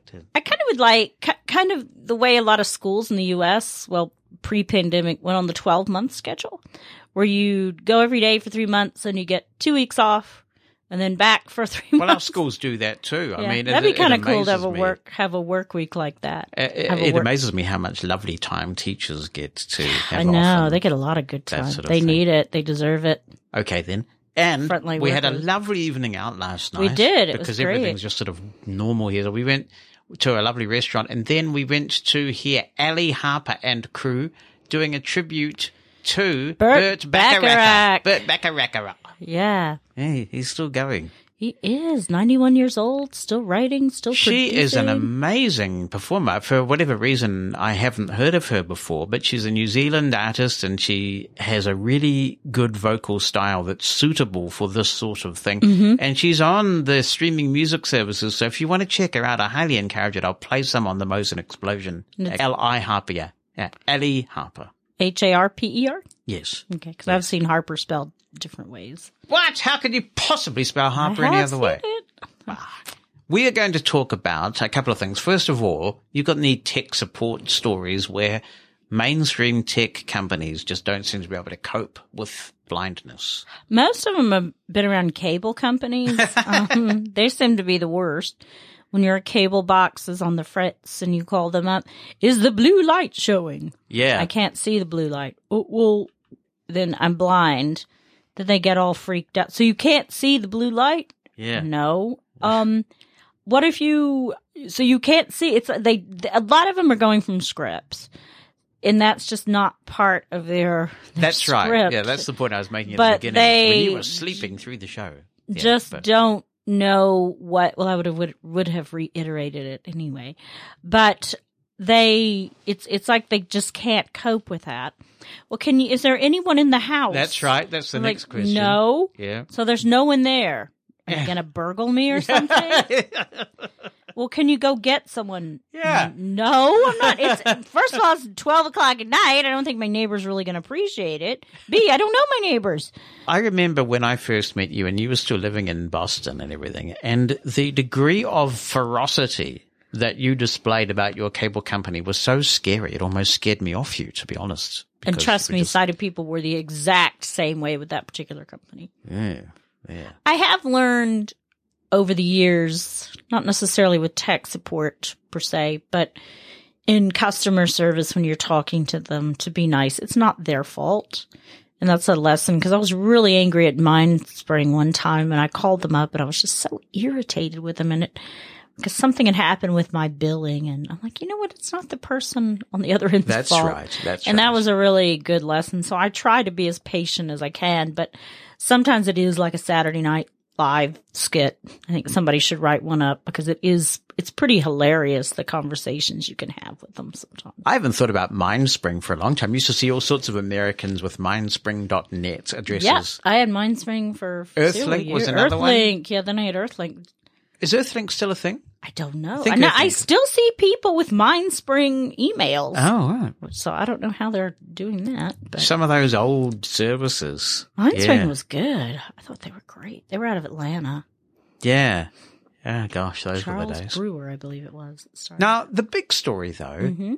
is that you decided that we should have a MacBook M1 in our house. Yes. I was a bit skeptical about this because I thought, well, why are we doing this? So why are we doing this? Basically, I think it's one thing that we don't do. Well, you do, but probably the majority of the world doesn't do, even though it's good to do, and that's upskill and learn new things. And Mac is one of those controversial, as someone I was talking to the other day said, they lived in a divided household. And it sounds like, there's a Republican and a Democrat, but there's a Mac user. Imagine being George and Kellyanne. Yeah. I wish they would set up a reality TV They show probably will. where we got to see George and Kellyanne, because that must be extraordinary. I mean, I've been following him on Twitter, and he is just a prolific tweeter. Or James Carville and Mary Magdalene. Now they would be cool, because Mary I think they Magdalene. both have a lot of class. So that would be, and James Garville is just hilarious anyway. Yeah. So I think that would be better. Yeah, he was on election night saying, there's no need for all these Democrats to start slitting your wrists. We're going to be fine. You just got to be patient. Yeah. Yeah, I mean, he looks like something the cat drug in. I don't know what he looks like now.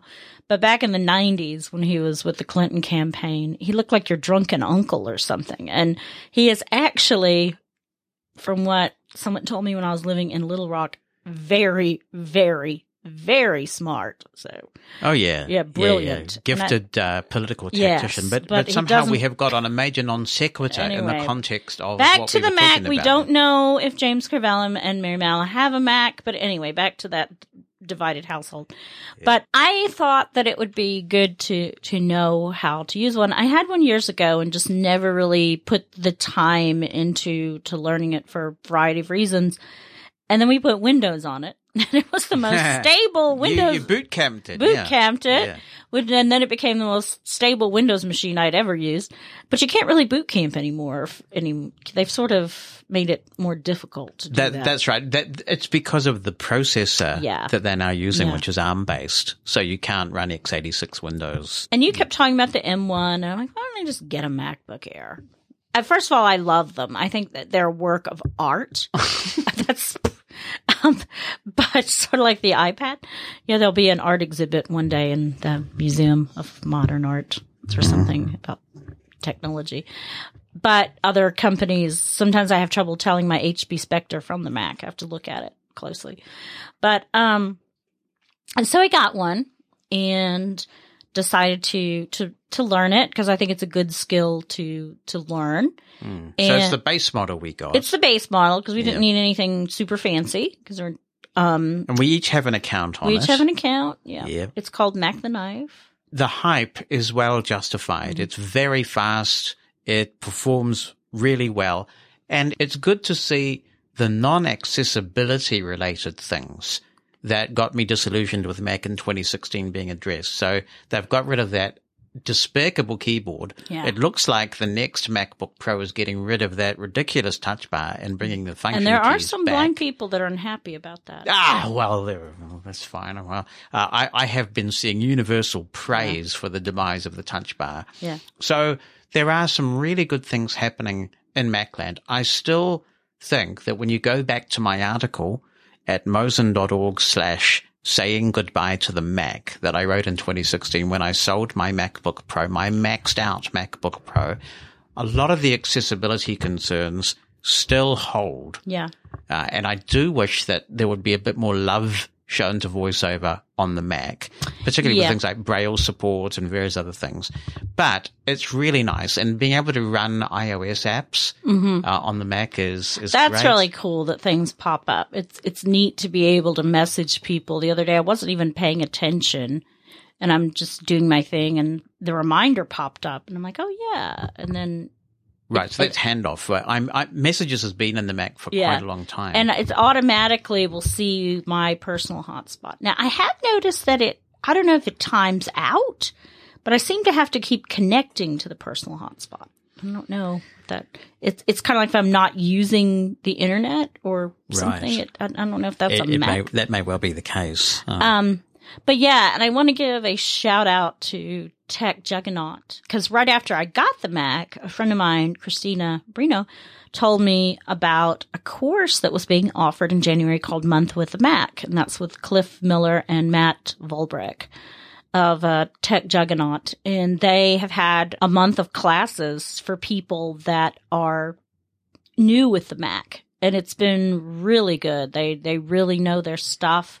I appreciate it because there's less for me to do. Yeah. I mean, they do. And I feel bad because I need to email Trainer Cliff, but I haven't been able to participate in any of the Mac cafes because they're like 3:00 in the morning here. But so they would have to give me a Mac cafe to participate coffee. But they're really good. They're really great about answering questions. It's one thing that I've done a lot of over the holiday is go to a lot of virtual events, which I've always been a bit skeptical of, but it's worked out really well. And they offer a variety of classes. I think they're doing a really intensive one in March about computing with the iPad, because for some people, that's all they need. They don't need a computer. They can do a lot of everything with their iPad or iPhone. And many people can do exactly the same with a good Bluetooth keyboard or Braille display and an iPhone. Yeah. So it's a toolbox. Especially if you're totally blind, I think. Yeah, it's a toolbox. It's what you need. And I think we get so fixated on what works for you. Yes, and I think this is a real challenge in the assistive technology sector generally, that often I find people are recommended the thing that the instructor they happen to be dealing with is comfortable with. Yeah. And it's a really tough area because there's so much going on in assistive technology and people have got paperwork to do, let alone people to teach. Yeah. And it's a real struggle. But it is a problem. And it's not a new problem. I mean, I remember hearing in the States, for example, that certain states were JAWS states and other states were Windowized states, for example. And a lot of it depended on the dealers. A lot of it depended on friendships. And it's the same way, I think, with sighted people. If your cousin's driving a Honda, they're naturally going to recommend, this is the best car ever. And some people wouldn't have one. And I think that it is important to have all options, to be able to intelligently talk about the different options. Because even in my role, I get a lot of technology questions. Yeah. I mean, ideally, you should be able to have a question like, here is what I require. What would be best for my situation? What would be best for me? I was talking to someone over the break who is quite into Office 365 and needs to do that for work. Office 365 used to be completely inaccessible on the Mac, and now it's accessible, but I don't think it's as efficient or viable as on the PC with with any of the screen readers, actually. But if you don't need Office 365, you could do some very effective word processing with Ulysses. If you're doing other things with audio, for example, the Mac may be a far better option. So I think it's all about the use case and thinking, what are you going to do with your particular technology and what are your requirements? Yeah. And what is the Mac is, let's be honest, it's kind of like when I started learning dressage and I went from hunter jumper to learning dressage. It's totally different. You have to forget everything you know. Yeah. And kind of the Mac is the same way, because I find myself when I'm switching between them, I'm trying to use Mac commands on the Windows, and it is a learning curve and it does exercise your brain and it is a muscle. And like they've stressed several times in the class, you can't do it as a hobby. You have to really, with anything, whether you're learning French or learning the Mac or woodworking, you have to immerse yourself in it. Yes, and just because it works differently doesn't necessarily make it inferior. No, I think not at all. That Windows is inferior to the Mac for certain tasks, and I think the Mac is inferior to Windows for others. But I don't think that either is either isn't in and of itself inferior. It really does depend on what you're doing. And these Macs, the battery life is incredible. Oh, it is incredible. The way that it wakes up from hibernation is great. It's just like tapping the power button of your iPhone. You lift that lid and it's wow. Yeah. So there's a lot to be excited about, and I see there is talk already. Mark Gurman from Bloomberg, who's a really reliable source. Bloomberg, yeah. He is saying that they're working on another one where they're bringing back MagSafe, which I'm not that excited about. I used to hate the way it was so easy for the charger to fall out. Annoying. With the MagSafe. But a lot of people like MagSafe. Yeah. And various things. They are working on a cellular Mac. A cellular Mac. Oh. Okay. When the cellular Mac comes out, that will be very, very, very, very tempting in certain areas. So, well, it's exciting. I mean, I'm really glad we have it around. And of course, one of the other reasons that Bonnie persuaded me was that now that we have this, when appropriate, we can do demos for this podcast. Yeah, absolutely. Of Mac apps and things like that. So, yeah, I'm really impressed with the hardware.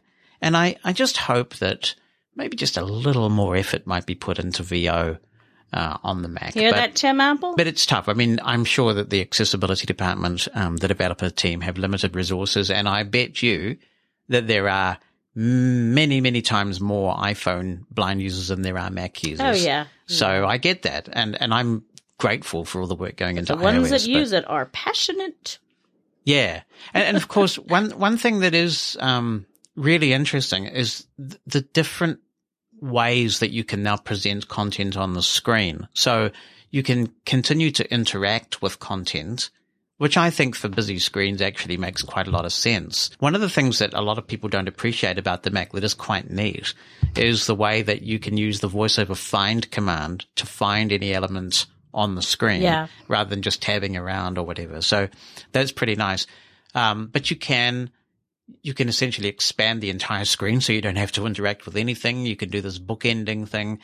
So there has been some work done, and hopefully there will be more, because this hardware, it's just very hard not to be anything but glowingly positive about the hardware. It's lovely. I think it's more than anecdotal. It does seem to me like VoiceOver Busy in Safari is much less of a deal. Yeah. With the M1 Max. Oh, there's something I did want to mention, and that's the passing of Larry King. Yes, I'm glad you mentioned that. That's so. I woke up this morning and got that in my notifications. I was so sad to read that. Yeah, he was just. He's a legend. He is a legend. I grew up. Every night Larry King was on for years until he went to CNN. Yeah, he was on at nighttime, wasn't he? Nighttime, yeah. I remember my very first visits to the United States in 1988, and I was just so fascinated by American radio because, of course, in those days you couldn't stream it or anything like that. So I couldn't wait to get into American radio. And I remember finding this guy talking into the wee small hours. He's on Mutual, wasn't he? The Mutual Broadcasting. Yeah. Yeah, and Jim Bohannon would always fill in when he wasn't there. I didn't hear that, but I remember hearing Larry on my first visit to the United States, and then we got CNN in New Zealand in 1990, and he was on CNN by then. Yeah.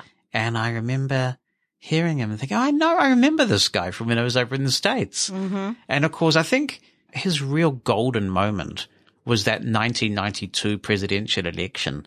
He was just so consequential then with his Ross Perot interviews. And, I remember he had President Bush the first on, and Stephanopoulos got through somehow as a caller.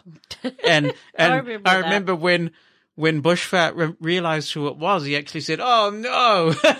Yeah, I remember that. Yeah, I remember that. It's probably one of those things they'll show, in his tribute. But he was just good. I liked him. He could get rude with people. What's your question? I remember that. What's your question? Yeah, I mean, it was definitely New York. I called in a couple times. Did you? Yeah. Did you get on? Yeah. Oh, wish I'd heard that. Yeah, once there was an astronaut on, and I called to ask some kind of question, and then another time it was Vladimir Posner. Okay. But he was great. I mean, I spent so many nights with Larry King. He will be remembered very fondly. Yeah, he was never a hardball interviewer, but I think I think on some levels that was good because he even said it himself. Everybody would talk to him. Yes, that is true. Sometimes you can extract a lot more information by having a casual sort of intimate conversation with someone than interrogating the soup out of them. And I think that we've lost a lot of that. And he was good. People would talk to him. He said, people just come up to me and care, Larry. Well, we'll see you next week. See ya. Thank you. To contribute to Mosen at Large, you can email Jonathan, that's JONATHAN, at mushroomfm.com by writing something down or attaching an audio file. Or you can call our listener line. It's a US number, 864-60-MOSEN. That's 864-606-6736. Mosen